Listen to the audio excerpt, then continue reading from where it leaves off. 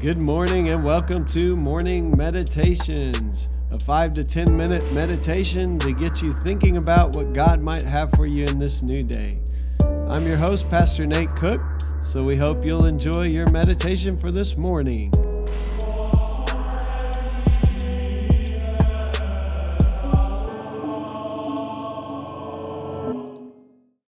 Hey, this is Pastor Nate and this is your morning meditation. It is Tuesday, November 30th, 2021. Today and throughout Advent, we're reading from this little book called Come Peasant King. It is put out by the Foundry Publishing, and it is written by Olivia Metcalf. And today we're reading Matthew chapter 5, verse 13 through 16. You are the salt of the earth. But if a salt loses its saltiness, how will it become salty again? It is good for nothing except to be thrown away and trampled under people's feet. You are the light of the world. A city on top of a hill can't be hidden. Neither do people light a lamp and put it under a basket. Instead, they put it on top of a lampstand, and it shines on all who are in the house.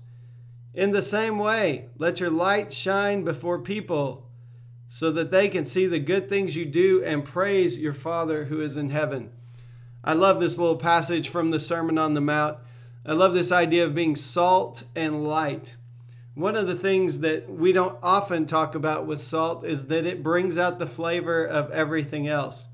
And so we can see even in Jesus' life that he came to help people be the best versions of themselves, to be the kind of people he created them to be, people who are in bondage to things like sin and even physical ailments and even people with demonic spirits. Jesus frees them. He is the one who gives them this, shows the flavor of God in them, if you will. He brings it out of them where maybe they had forgotten that they had the image of God stamped on them. So if we think about the church and Jesus' disciples as being those kinds of people, often the church kind of looks down at the world. We shouldn't, but sometimes the church has been known to do that. But really the church's role is to help the world see the God-given image that they are born with, to help the world see that they are children of God and that God loves them and God loves us and God loves all of us. There is no us and them anymore in Christ, Paul says. And so being salt means bringing out the best in other people. Also, being light means that we shine a light on the things that are already there, that the light of God in us helps to reveal truth and love and beauty and peace so that others can see that those are real things and not just a pipe dream.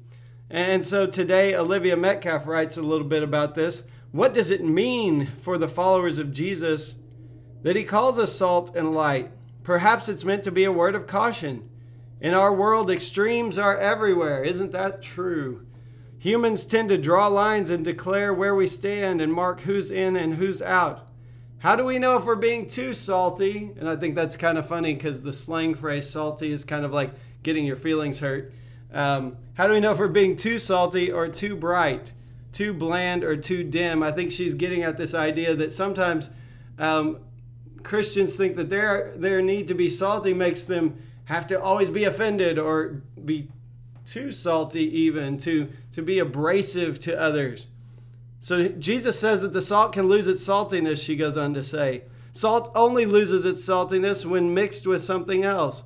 When we stir together a recipe of nationalism, politics, and personal opinions with our journey of following Christ, we will lose our saltiness.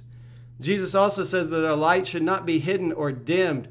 This isn't an invitation to shine a bright light of interrogation into the sinfulness of every person we meet, blinding them with the goodness of God. People have tried to do that, and it doesn't go very well.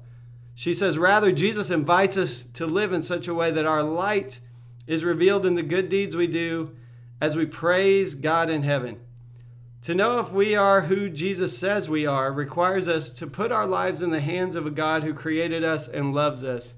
If we're going to recognize the places where we've been too salty or too dim, we need the Holy Spirit to search us and know us. Jesus' declaration that we are salt and light is his way of telling us about our purpose. In this season of preparation, it is good to ask the question, what am I here for? We will all hear different answers. We all have different callings. We are all directed by different God-given passions. What we all share is our calling to be the people of God. We follow a Savior who dwells with us, who challenged the self-righteous leaders of his day, who stood against the sinful systems of oppression, and who was ultimately crucified for all of it. May we be directed by the light of the world and not the powers, trends, or patterns of this world. A couple of things she talks about here that I think are really important, and the first is when we mix salt with something else, it becomes unsalty. When we mix our politics, she says, nationalism, personal opinions with the way of discipleship, it becomes unsalty. I have often said that there is a politic in Scripture, and it is the way of Jesus. You want to know what it is?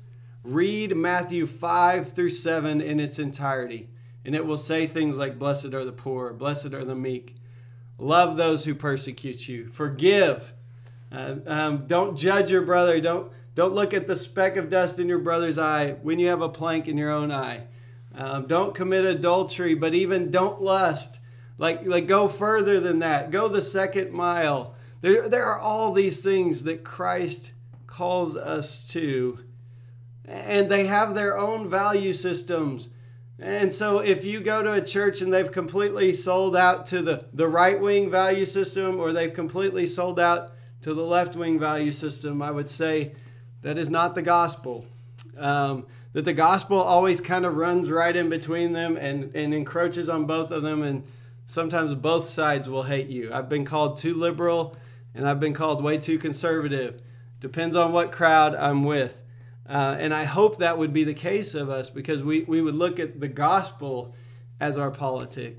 And the other thing that I think is really important is she says, let's take a look during this time of waiting and watching for Christ to appear in our world. And let's look at our lives and let's see, what am I here for? That's a great question for you today. What are we here for? I was watching the movie King Richard last night. It's about Venus and Serena Williams' father.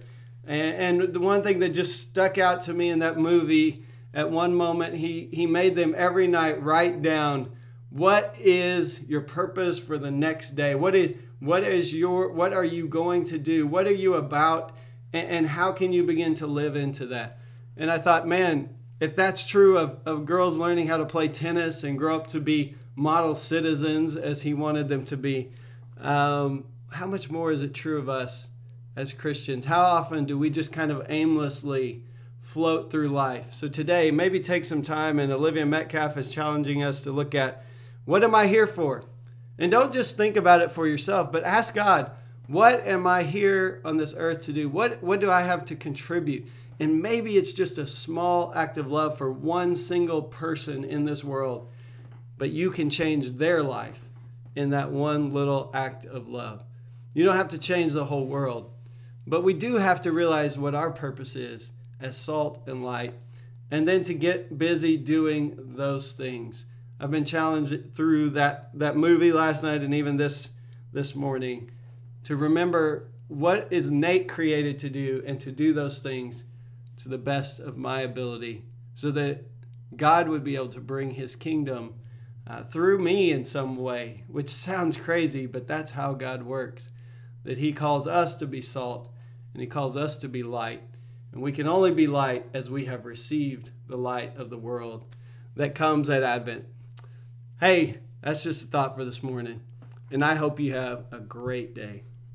Well, thanks again for joining us for this morning meditation. Hey, do us a favor, rate us on iTunes, or even leave some feedback about our podcast so that other listeners can know how much you enjoy your morning meditations. Hey, have a great day.